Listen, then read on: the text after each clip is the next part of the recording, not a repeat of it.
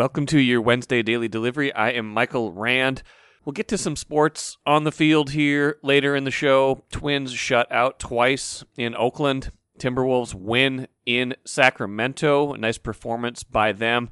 But we're going to spend a good chunk of the first part of the show dealing with the sports world's reaction to the Derek Chauvin verdict on Tuesday. Former Minneapolis police officer found guilty on all three counts, including second-degree murder of George Floyd last May. The sporting world has been right in the middle of all this for quite some time and, becoming much more active in the social justice space over the last 10, 11 months now. And, I was struck by two things as I started to think about all the reactions that we were seeing pouring in and hearing, in particular from the Timberwolves after their game against Sacramento. Number one, you saw every league and a lot of different teams releasing statements in the wake of the verdict. And I thought that was interesting. I don't know if we would have been at a place 2 or 3 years ago where we saw every single league weighing in, every single team, giving some sort of statement about this. And, it goes to show kind of the place we're in, because I think some people don't like it that the leagues are doing this. You still see, I think the NHL was a perfect example of kind of how you can't win is the wrong way to put it, but the difficult place leagues are in because of how different people view the intersection of sports and politics, or the intersection of sports and social justice. NHL put out a statement that I thought was pretty bland, if I'm going to be perfectly honest. I'm going to read it right now. While we hope the end of the trial offers a chance for healing, we remain committed to actively engaging in the movement for equality, and we invite our fans to join us in supporting systemic change. A statement is better than no statement. Didn't feel like it was a whole lot said there. A lot of more specific things. The Twins put out the Twins, even before the verdict came out, put out a huge statement about how much they're working for social justice, how much they're praying for the family of George Floyd.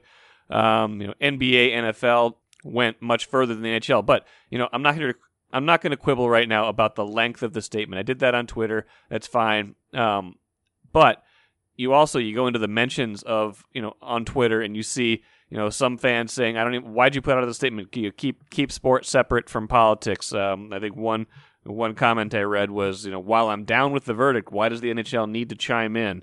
Can we knock it off with all this? I mean, it's just my verdict is my interest in pro sports just went down. We're told by the news we don't need this.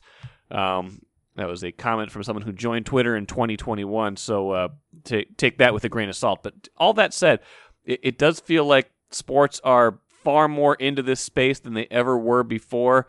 And I think there's a learning curve there, but I think it was interesting to see just the widespread reaction from leagues in the wake of the verdict on Tuesday. The second thing I would say is I feel like the word accountability was the one that was used the most when I saw player reactions to the verdict. It wasn't it wasn't joy for sure. It wasn't even necessarily a sense of justice, because I think, you've heard even some players say if there was justice, George Floyd would still be alive. But you saw the word accountability written and said a lot. LeBron James, that was basically his one-word tweet was accountability. You saw it from other athletes as well, it just showing up in different places. So I thought that was interesting. I thought that's a good word to use, I think, in conjunction with all this. And I think it's one that means a lot in the sports world. We'll hear from Karl-Anthony Towns here in just a second.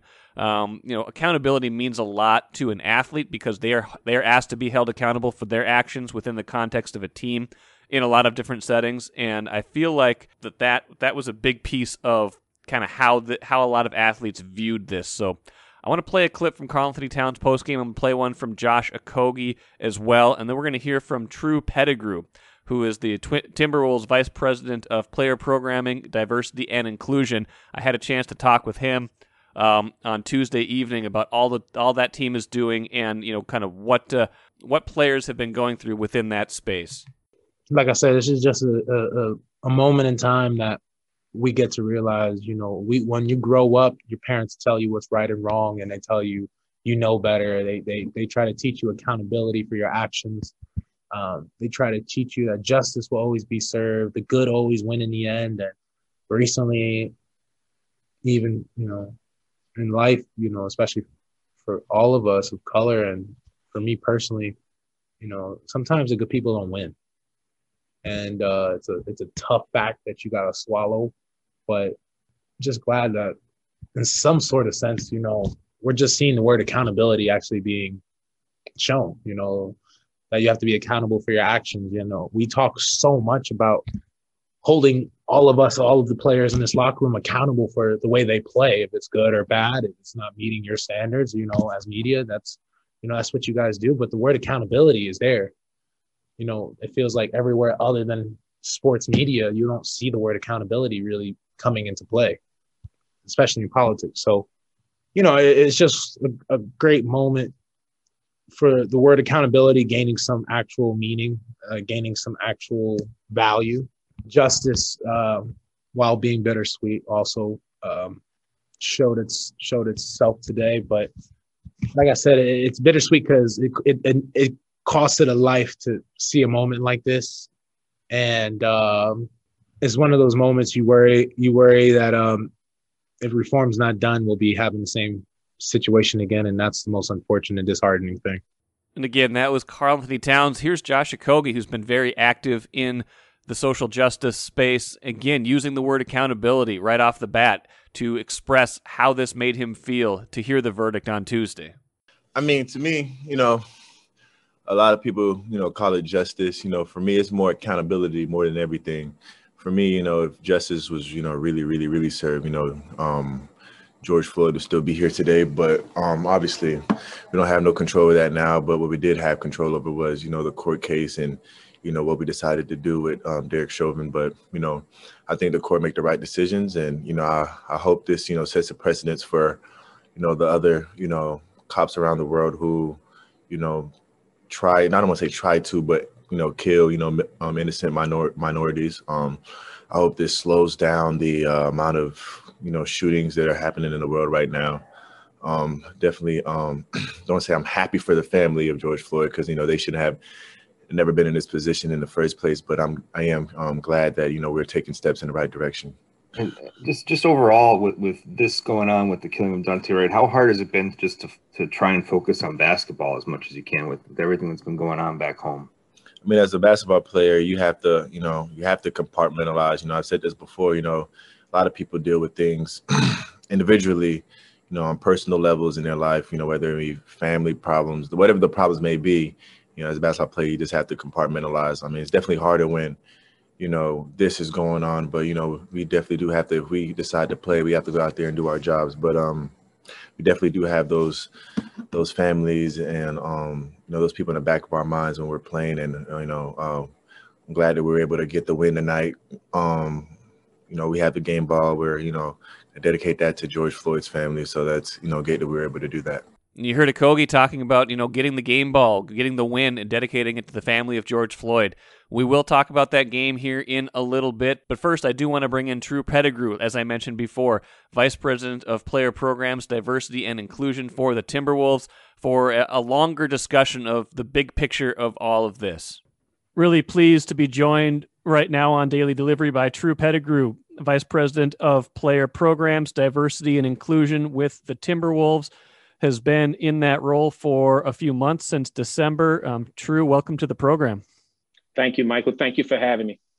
Absolutely. Maybe, right at the outset, you can give listeners an overview of what this role entails and some of the things that you have been, working on since taking on this assignment with the Timberwolves in December. No, absolutely. So it's a bit of a dual role. VP of Player Programs, and I'll focus on that piece first. It's really working with the players to help them develop as men, as human beings, as people. The coaches do a tremendous job of developing them as athletes and players, and we want to develop the whole individual, the whole person. So I commend the Timberwolves organization for investing in a resource to help our players understand how to be the best husbands, fathers, partners, community leaders that they can be. not just being the best they can be on the court, but my role helps to develop them in being the best people they can be off the court as well. And then the diversity and inclusion piece of it really speaks to helping to foster a more inclusive culture inside the organization and outside the organization in the Twin Cities community, and empowering people with the tools, information, and resources to be able to do that internally and externally. Obviously, the diversity and inclusion piece, it's been such a moment here in Minneapolis and worldwide over the last year and even beyond that. Obviously, Tuesday reaching a verdict in the Derek Chauvin case. I'm not going to ask you to kind of jump into the minds of all the players of the on the Timberwolves, but as someone who has worked with these guys on various projects, I know you worked, you had a hand in something that Josh Okogie did last week, and I want to ask you about that. But as you in the lead up to this, what were some of the conversations maybe you were having, or how would you imagine the news of Tuesday is being felt by various players on the team? I mean, like most other people in the community and across the nation, there was a lot of angst, anticipation, a large range of emotions, anticipating what this verdict was going to be. And I think that speaks volumes to where we are in a society, right? And just sitting on the edges of our seats after seeing something so tragic take place for over 9 minutes, and still wondering if, in fact, that this would result in a conviction.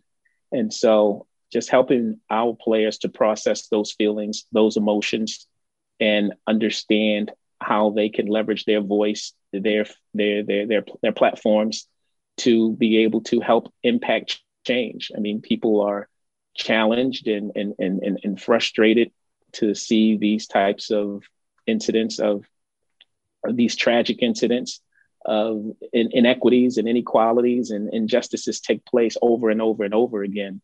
And I think our players, I know for certain, have been driven to a point where they feel compelled to affect change. And so part of my role in that D&I function is to help them understand how to do that in the most responsible way. They, not that they necessarily felt like there wasn't anything they could do, but do you get the sense that, before you had certain conversations with them, or they're like, how do we even begin to address this problem? What can I even do as one person? Was there a sense of frustration or just kind of trying to figure out how they can use their voice or how they can use their actions or even financially to make a difference? I mean, it's across the board, Michael, and every individual, each player is at a different place, and no single player is going to do the same thing as every other person. They're all equipped with different gifts and different passions, and that I've helped them understand how their gifts and passions can align with how they are best wired and prepared to serve, because they all have the heart and the desire to serve in some way, and they all have been doing that long before I arrived on the scene. My experience and expertise is helping to lend to them how they can combine those gifts and those passions and their desire to serve in a way that's going to get the most out of those gifts, and to help them understand that leveraging their time, talent, and treasure, right? You talked about financially, that's one piece of it, but there's so much more impact that they can make with in other areas, with investing their time and pouring into communities where the need is the greatest, and helping to identify where those opportunities are, quite honestly, and connecting with the community to help our players identify where the greatest needs are. As you've worked with a lot of these players, does that leave you the space to process all of these things yourself? I just kind of wonder, sometimes when you're in a role as a helper or as you're trying to help people process things, have you been able to process all this in this moment, including what happened on Tuesday in the verdict? It's heavy, Michael. If I'm being fully transparent, it's traumatizing for all of us, and I'm not immune to that. And so my opportunity and ability to help facilitate ways to process that trauma with others in its own way has been therapeutic for me. So as much as I have been able to be in a position to help others by sharing and hearing and listening, it's a way that's helped me to process it also. But it can also be heavy as you are constantly receiving the stresses and the angst and the weight of how it's impacting and affecting others. So it is, I guess, how's the saying go? To whom much is given, much is required, right? Yeah, that is, I believe that is how it. I believe that how it goes, and that's. Yeah, I imagine it's not. I feel the same things in certain circumstances. Not this one particularly, but I get where you're coming from on that regard. So kudos to you to being able to use what you're doing to also process if that's what you're able to do in some circumstances. I know I read in the news release announcing that you were hired. It was part of several other hires that the organization made. You were part of how you were described was as a millennial empowering expert, and it struck me because I wanted to know. Well, I wanted to know. I mean, I'm not a millennial. I'm Gen X, but is there a generational component to how players have reacted and wanted to be engaged in this moment and this movement over the last year that maybe you can articulate, or am I on off base with that question?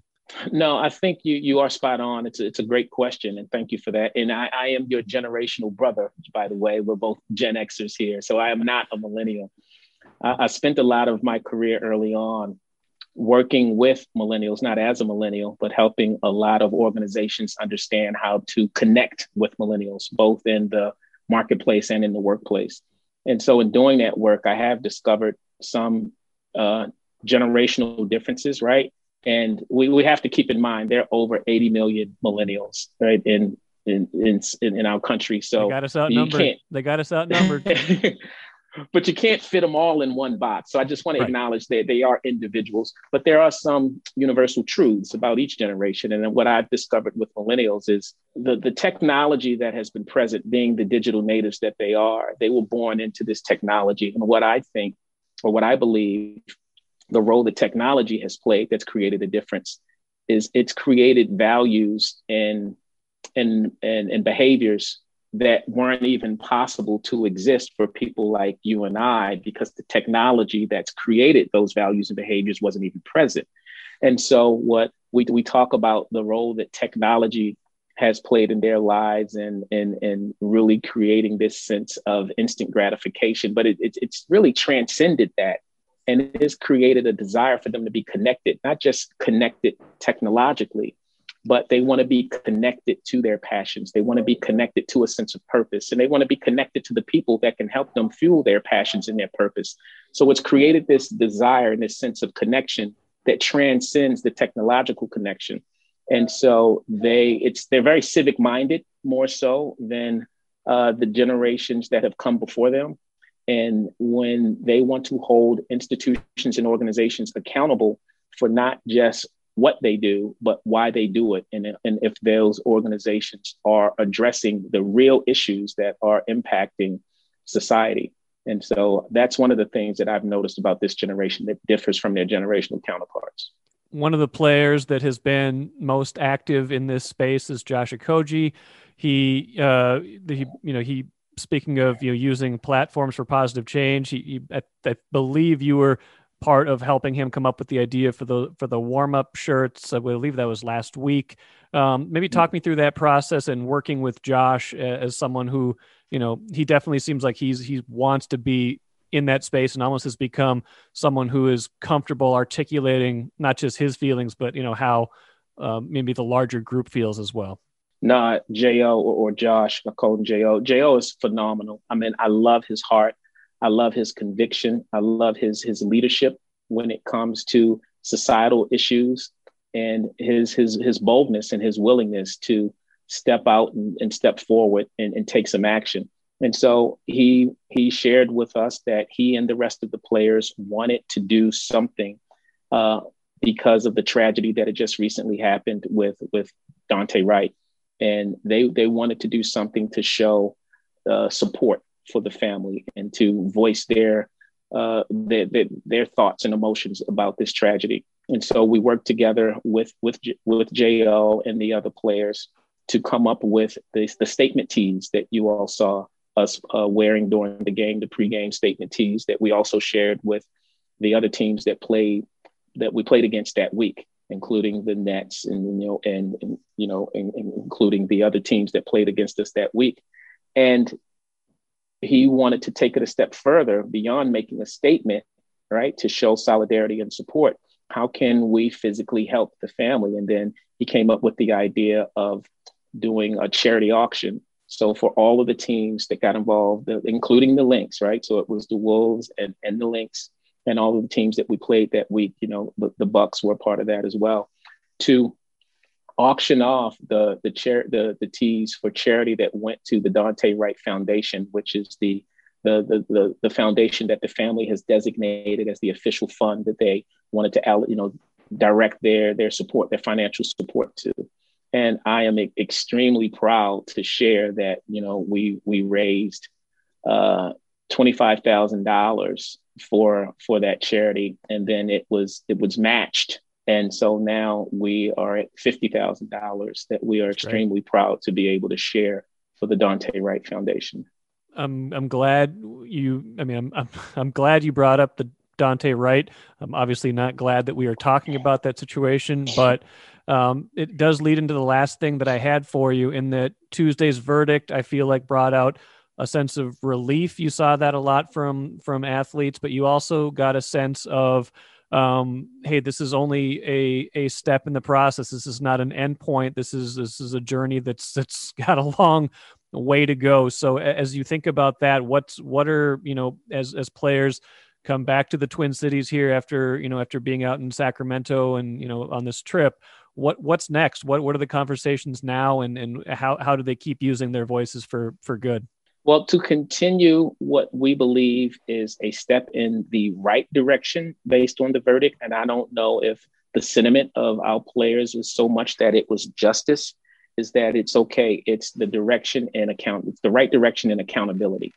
I don't know if we would quantify that or qualify that it's so much as justice, but it's about accountability. And so one of the things that we're looking to do is to have some conversations with community members and community leaders, have conversations with law enforcement, be facilitators of bridge builders on how to foster healing and unity in a community that is hurting so badly, in a community that has experienced so much pain and so much tragedy and so much hurt, is to be facilitators, leveraging their voices and their platform and their desire to foster, I would say, healing for those that are hurting so badly, resolution, because it's a problem that needs to be resolved. And in some way, not that we have all the answers, but to do what we can with what we have, the players to do what they can with what they have to create resolution. But then also, Michael, is reconciliation, because we'd be naive to think that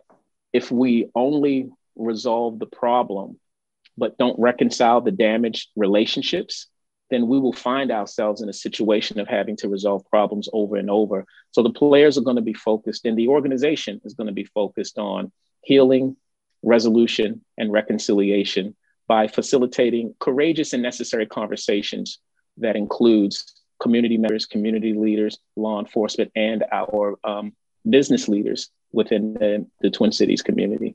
Drew, I really appreciate your time here on Daily Delivery today. Really good conversation. Glad I got to know you a little bit better and everything that you're doing. Important work with the Timberwolves, especially on this difficult time we're in right now. It's especially important. So thank you so much for joining the program, and I hope we get a chance to talk again down the road. No, thank you for having me, Michael. I appreciate all the work you're doing as well. I'm Nyla Jean Myers, Senior Assistant Sports Editor at the Star Tribune. Thank you for listening to Strip Sports Daily Delivery. This work is made possible by our Star Tribune subscribers. For unlimited access to the articles mentioned in this podcast and our coverage of Minnesota sports from pros to preps, go to startribune.com/subscribe. On the court, it was kind of the perfect game for the Timberwolves. Maybe that's too far, but it was let's put it this way. It was the kind of game that I think Chris Finch wants to play. The defense wasn't great, but they got stops in the fourth quarter. 134-120 was the final. A real track meet at the beginning, 74-74 at halftime. But you wind up with, kind of their big three players doing the most work in that game. Anthony Edwards winds up with 28 points, 4 rebounds, 3 assists, 3 steals, got off to a huge start, and then had a nice finish. Karl-Anthony Towns goes for 26 points, 18 rebounds, 5 assists, and 4 blocks. D'Angelo Russell comes off the bench, 28 points, 6 assists, 3 rebounds. I mean, that's pretty much how you would draw it up if you are the Timberwolves in terms of your big players making big contributions. But it wasn't just those guys. Josh Okogie, who we talked to earlier, 10 points, a plus 21 in the game, team high. Jaden McDaniels, 13 points, 6 rebounds. Both of those guys played great defense. Ricky Rubio with 11 assists. Naz Reid, 10 points off the bench. So a lot of different contributions in that game. Now the key is this. Can they do it again? They play Sacramento again on Wednesday night. The Timberwolves have not won back-to-back games since the first 2 games of this season. They've had this habit of win one, and then, we've talked about this on the show the other day, how it's kind of even ridiculous, but win one and then, get a little bit of overconfidence almost, or, relax a little bit and say, oh, we can do this, and then you stop doing the things that it took to win the game. So can they sustain this, whatever you would want to call this momentum? I don't even know if it's momentum. They don't have the worst record in the league anymore. They're a half game ahead of Houston, so they've got that going for them. But can they put together 2 consecutive good games, win 2 games in a row, and then we can start to talk about a team that, not like they're getting dangerous, not like they're going to make a playoff run of any sorts, but, that you can start to talk about, okay, you're starting to see the pieces come together a little bit more. They've certainly been better in the second half of this season. If their record right now is 16-43, that means that the back half of this season has been, 9-14, not great again, but, better than it has been. So, can they keep winning some games? Can they string together some better performances, as they get down the stretch of this season? Let's end today with the cooler. We're going to put the Twins there today. That's probably where they deserve to be because they were ice cold on Tuesday. The return to action after that 3-day COVID pause, shut out twice in the 7-inning doubleheader against Oakland. First game, a blowout, 7-0. Second game, 1-0 in 7 innings. Got close at the end with a long fly ball from Williams Astudillo, caught near the wall at the very end. So but still 2 shutouts. I believe that's the first time that's happened to the Twins in 60 years. That's not a good stat. They're 6-10 now. Remember, they were 5-2 at one point. That means they are 1-8 since then. A lot of things not going right. Spoiled another really good start by Jose Barrios in that second game, but. Again, you had the COVID pause. You don't know what the timing is going to be like with the hitters and whatnot. Maybe that shows up a little bit in that doubleheader, but maybe it also shows that they're a little bit vulnerable against against some good left-handed pitching. They've got some holes in their lineup, some guys that aren't going very well right now. When you don't have your full lineup clicking and you're not hitting well against left-handed pitching, that's going to be tough. So. You don't want to keep playing like this. You want to start stringing some wins together because these losses count. These losses will mount, and we'll see if they can pull themselves out of this Wednesday when they play an afternoon game against Oakland once again. And we'll hear more about all this from Megan Ryan, Twins beat writer. She will join me on Thursday's show to talk about everything that has happened in the last week with the COVID pause and now the bats going ice cold. And that'll do it for today. Thank you for listening so much. We'll be back at it again Thursday. Like I said, Megan Ryan on the show Friday, expecting to have Marcus Fuller and Jamison Battle, our Gopher beat writer and newest member of Gophers men's basketball team. So listen for that as well. Talk to you later. We'll see you on Thursday. Thanks for listening to Daily Delivery.